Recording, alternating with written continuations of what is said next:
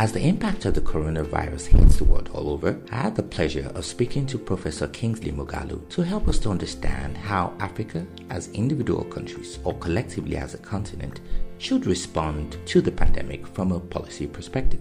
Professor Moghalu is a seasoned academic, a technocrat, and a policy guru who has had a distinguished career at the United Nations as Deputy Governor of the Nigerian Central Bank and currently as a professor of public policy at Tufts University in the United States. It was an enlightening and enriching conversation that touched on a wide range of issues of aid, trade, economics, governance, geopolitics, and even African political philosophy. It was most instructive in helping us to understand how Africa's past connects with the present, and most importantly, how we must come together and what we must do to shape a much better future in a post-COVID world. Please grab your coffee, your pen, and notepad and join us in this fascinating conversation. Professor Moghalu, let's just jump straight into it. In your book, Emerging Africa, you argue that Africa must have what you called a worldview. Well, here we find ourselves in the throes of a global pandemic without a coordinated global response. From a public policy perspective, what do you think the African view and the African response to the coronavirus should be? So far, what has gone wrong? What has gone right? What should the African approach be in terms of policy responses? For example, what is the role of the African Union and regional organizations like ECOWAS and SADC or COMESA? Are they stepping up to the plate? Thank you, Dr. I think Africa's response to the coronavirus should be an individual national response within the context of a broader framework that is set and driven by international organizations like the African Union and ECOWAS and other regional economic communities. Both those organizations and individual national governments have a role to play.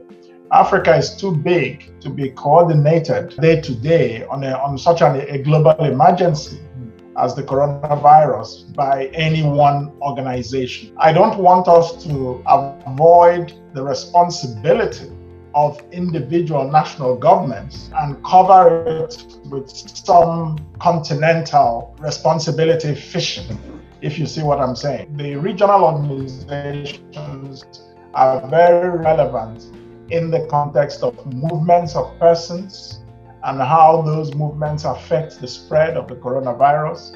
They are relevant in terms of trade, in terms of supply chain issues. Can African countries rely more on themselves for the global supply chain rather than relying almost exclusively, as a lot of the world does, on China? So I think that the African economic organizations like ECOWAS and the African Union should create a stronger impetus, I would say, for African countries to trade much more among themselves and turn this into a reality immediately post-COVID. I think that we need to understand globalization much better and understand that Africa should become a factory for the goods of globalization, or at least part of the global supply chain, rather than simply being a market for the goods of globalization. And it is only when we do this that the African Continental Free Trade Area, for example, can yield its potential, because the question of rules of origin will always arise. If African countries themselves do not produce value-added goods that they can trade among themselves with, then what is the Continental Free Trade Area for? Can it not be abused by those who produce things like China and some other countries? So I think these are very important lessons for the role of the African Union, for the role of ECOWAS. I think that in terms of controlling travel, there should be a coordinated response across regional economic groups like ECOWAS, for example, or SADC, the East African Community, based on the situation in individual countries. They can take mutually agreed decisions on when to restrict movement or when to reopen, for example. So these things should be done in coordination. Otherwise, it could be very disruptive. So yes, I understand that those organizations like the African Union, like the European Economic ECOWAS and so on have a role to play. Beyond all this, I think it's very important for the African Union to drive the perspective of an African worldview, a global strategic ambition for the African continent. That is a worldview that should have a number of components. It should be very clear where Africa is coming from, a history that before colonialism was dominated at some point by the slave trade and the transcontinental slave trade and the implications of this combined with colonialism on the African continent and how that has weakened Africa in international relations. That's the starting point. But the ambition should be to overcome the consequences of both the global slave trade and colonialism, and to make Africa and African countries to become beneficial participants in the global political economy. It means having a political consensus about what the independence of African countries means for individual African countries and for African countries as a group. I think it's an excellent answer. The concept of united Pan-African position on the global stage is age-old. Several attempts have been made. There was the setup of the OAU, the African Union, NEPAD, for example. A range of initiatives have tried to do exactly just that. But we keep on coming to this challenge of how disparate, how diverse, and how different these countries may be. They may have similar challenges, but socially, economically, culturally, and historically, like you alluded to earlier, they're very different.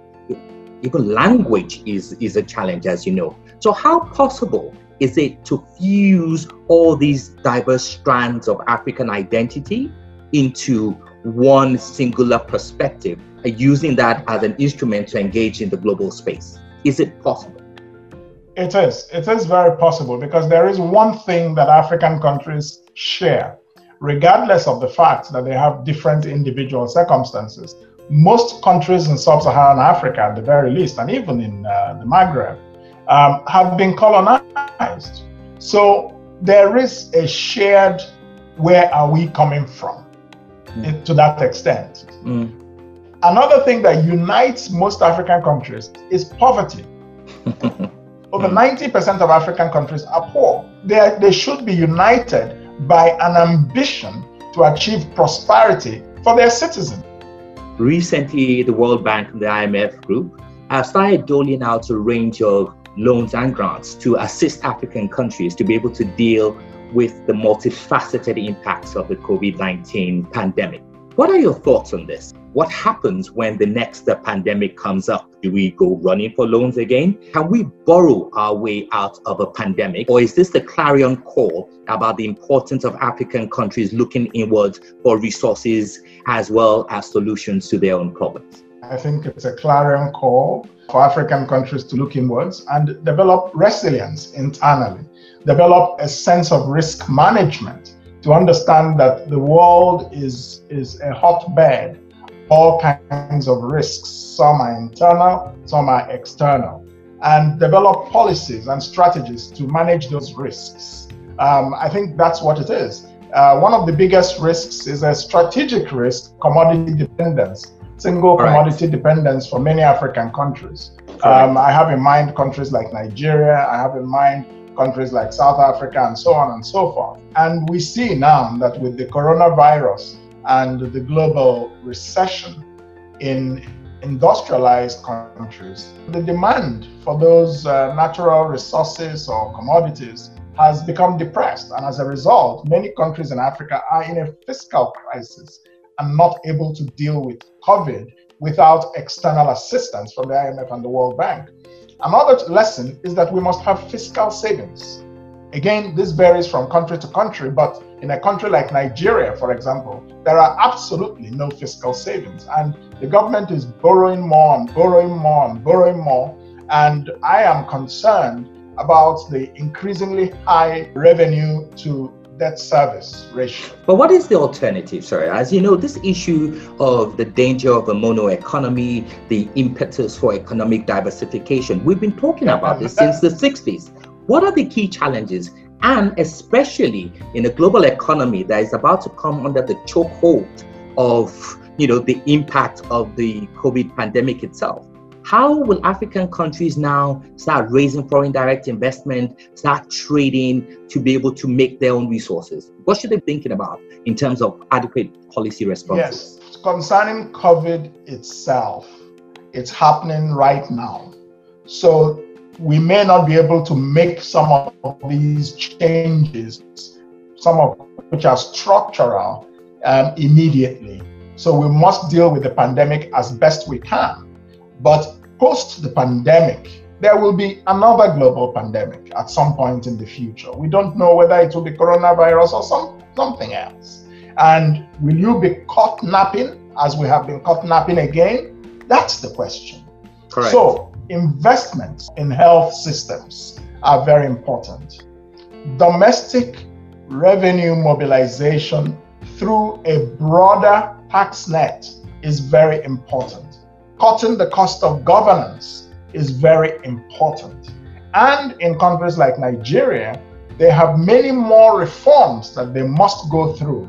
For example, removal of the petroleum subsidy, constitutional restructuring of Nigeria to make it a real federation, because the political design of Nigeria today constitutionally creates an incentive for the country to remain trapped in the resource cost of oil.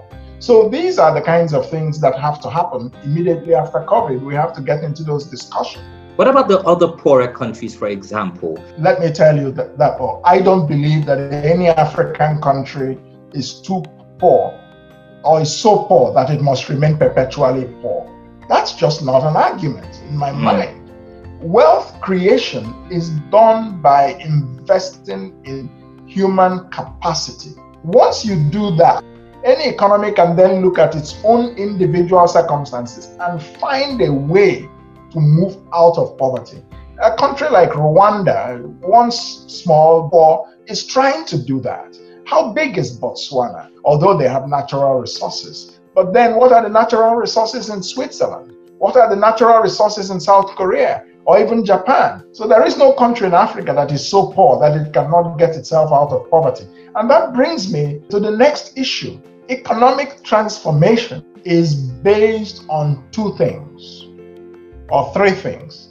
It's based, one, on economic philosophy, and it's based, two, on political economy.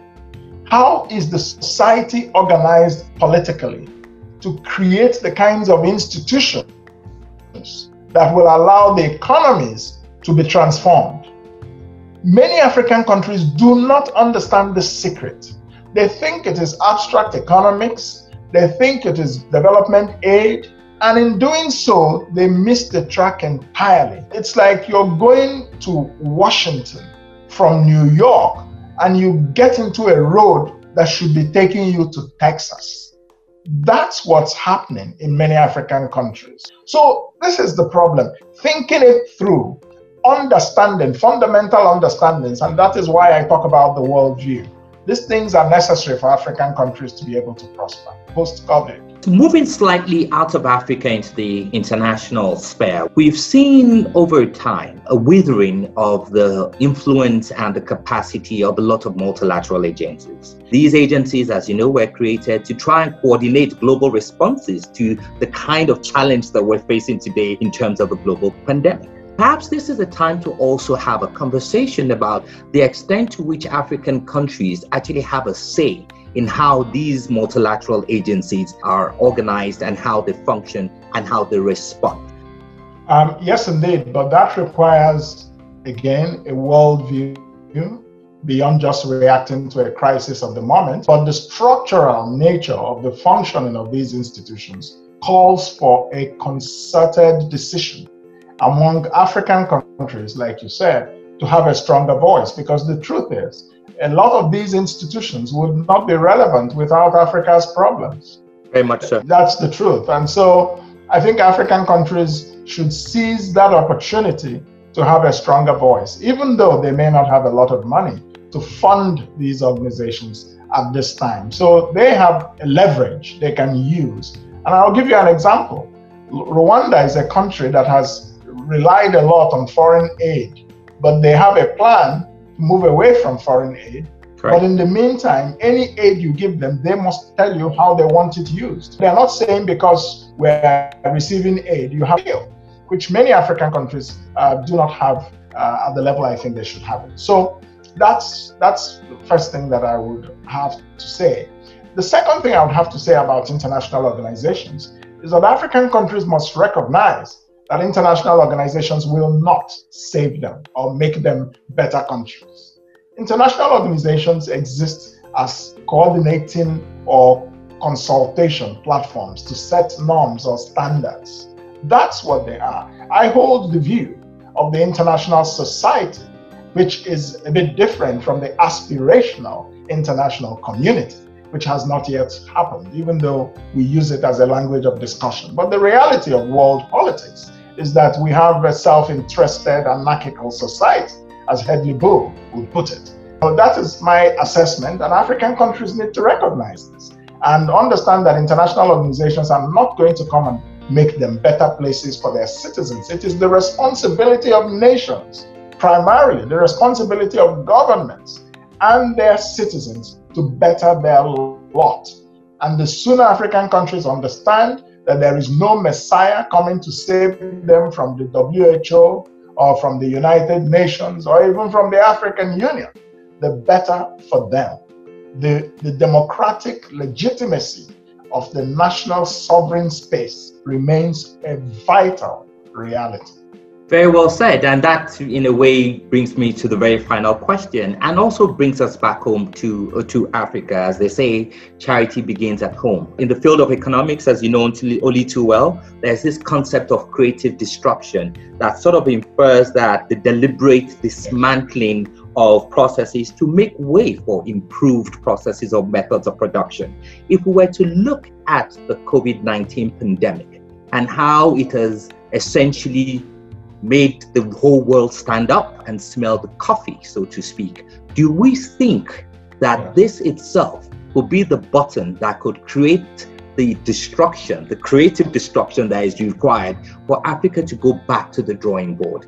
The first thing that Africans need to do, African countries need to do post-COVID in their human capital, and that is healthcare systems and education.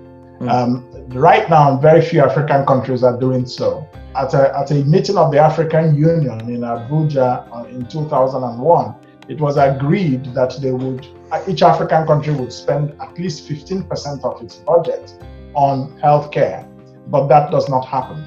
In a country like Nigeria, it's less than 5%. So that's number one. Number two is to understand that the diversification of their national economies will take far more than rhetoric. And they need to understand technically the process of economic diversification, which is the production of value-added goods and building inclusive economies across a broad range of sectors, rather than reliance on single commodities for revenue. And then they have to export. And so those products must be competitively produced. And they must now develop a range of policies that will encourage exports. And one of these may be strategic devaluation of currencies. Because when you subsidize currencies, as for example is the case in Nigeria, it maintains an import culture. It subsidizes the elite. But if your currency does not have the value that you want it to have artificially, because it's not a productive economy of finished goods and exports, then you must seek to build such an economy. And the only way you build it is by relaxing your currency, creating incentives for exports, because the cheaper your currency is, the more attractive it is to foreign trade. So this is a strategic shift that has to take place, rather than seeking to protect the elite. Third thing I would like to say to Africa is that innovation is paramount. You've seen what has happened in Senegal, where they have been able to produce indigenous test kits and other kinds of equipment at very low cost as a response to the COVID crisis. And it's something that the rest of the world should look at. I've read reports about Mauritius and some plants that have some promise, possible cure for the coronavirus. Of course, it must go through the scientific process of peer review and validation. Right. But there is a lot of potential in African countries to be able to have a greater say and greater control and influence in the continent's future post-COVID. Professor Moghalu, thank you so much for your thoughts and your time. This has been a really, really enlightening conversation. Well, thank you. Thank you, Dabo. Thank you.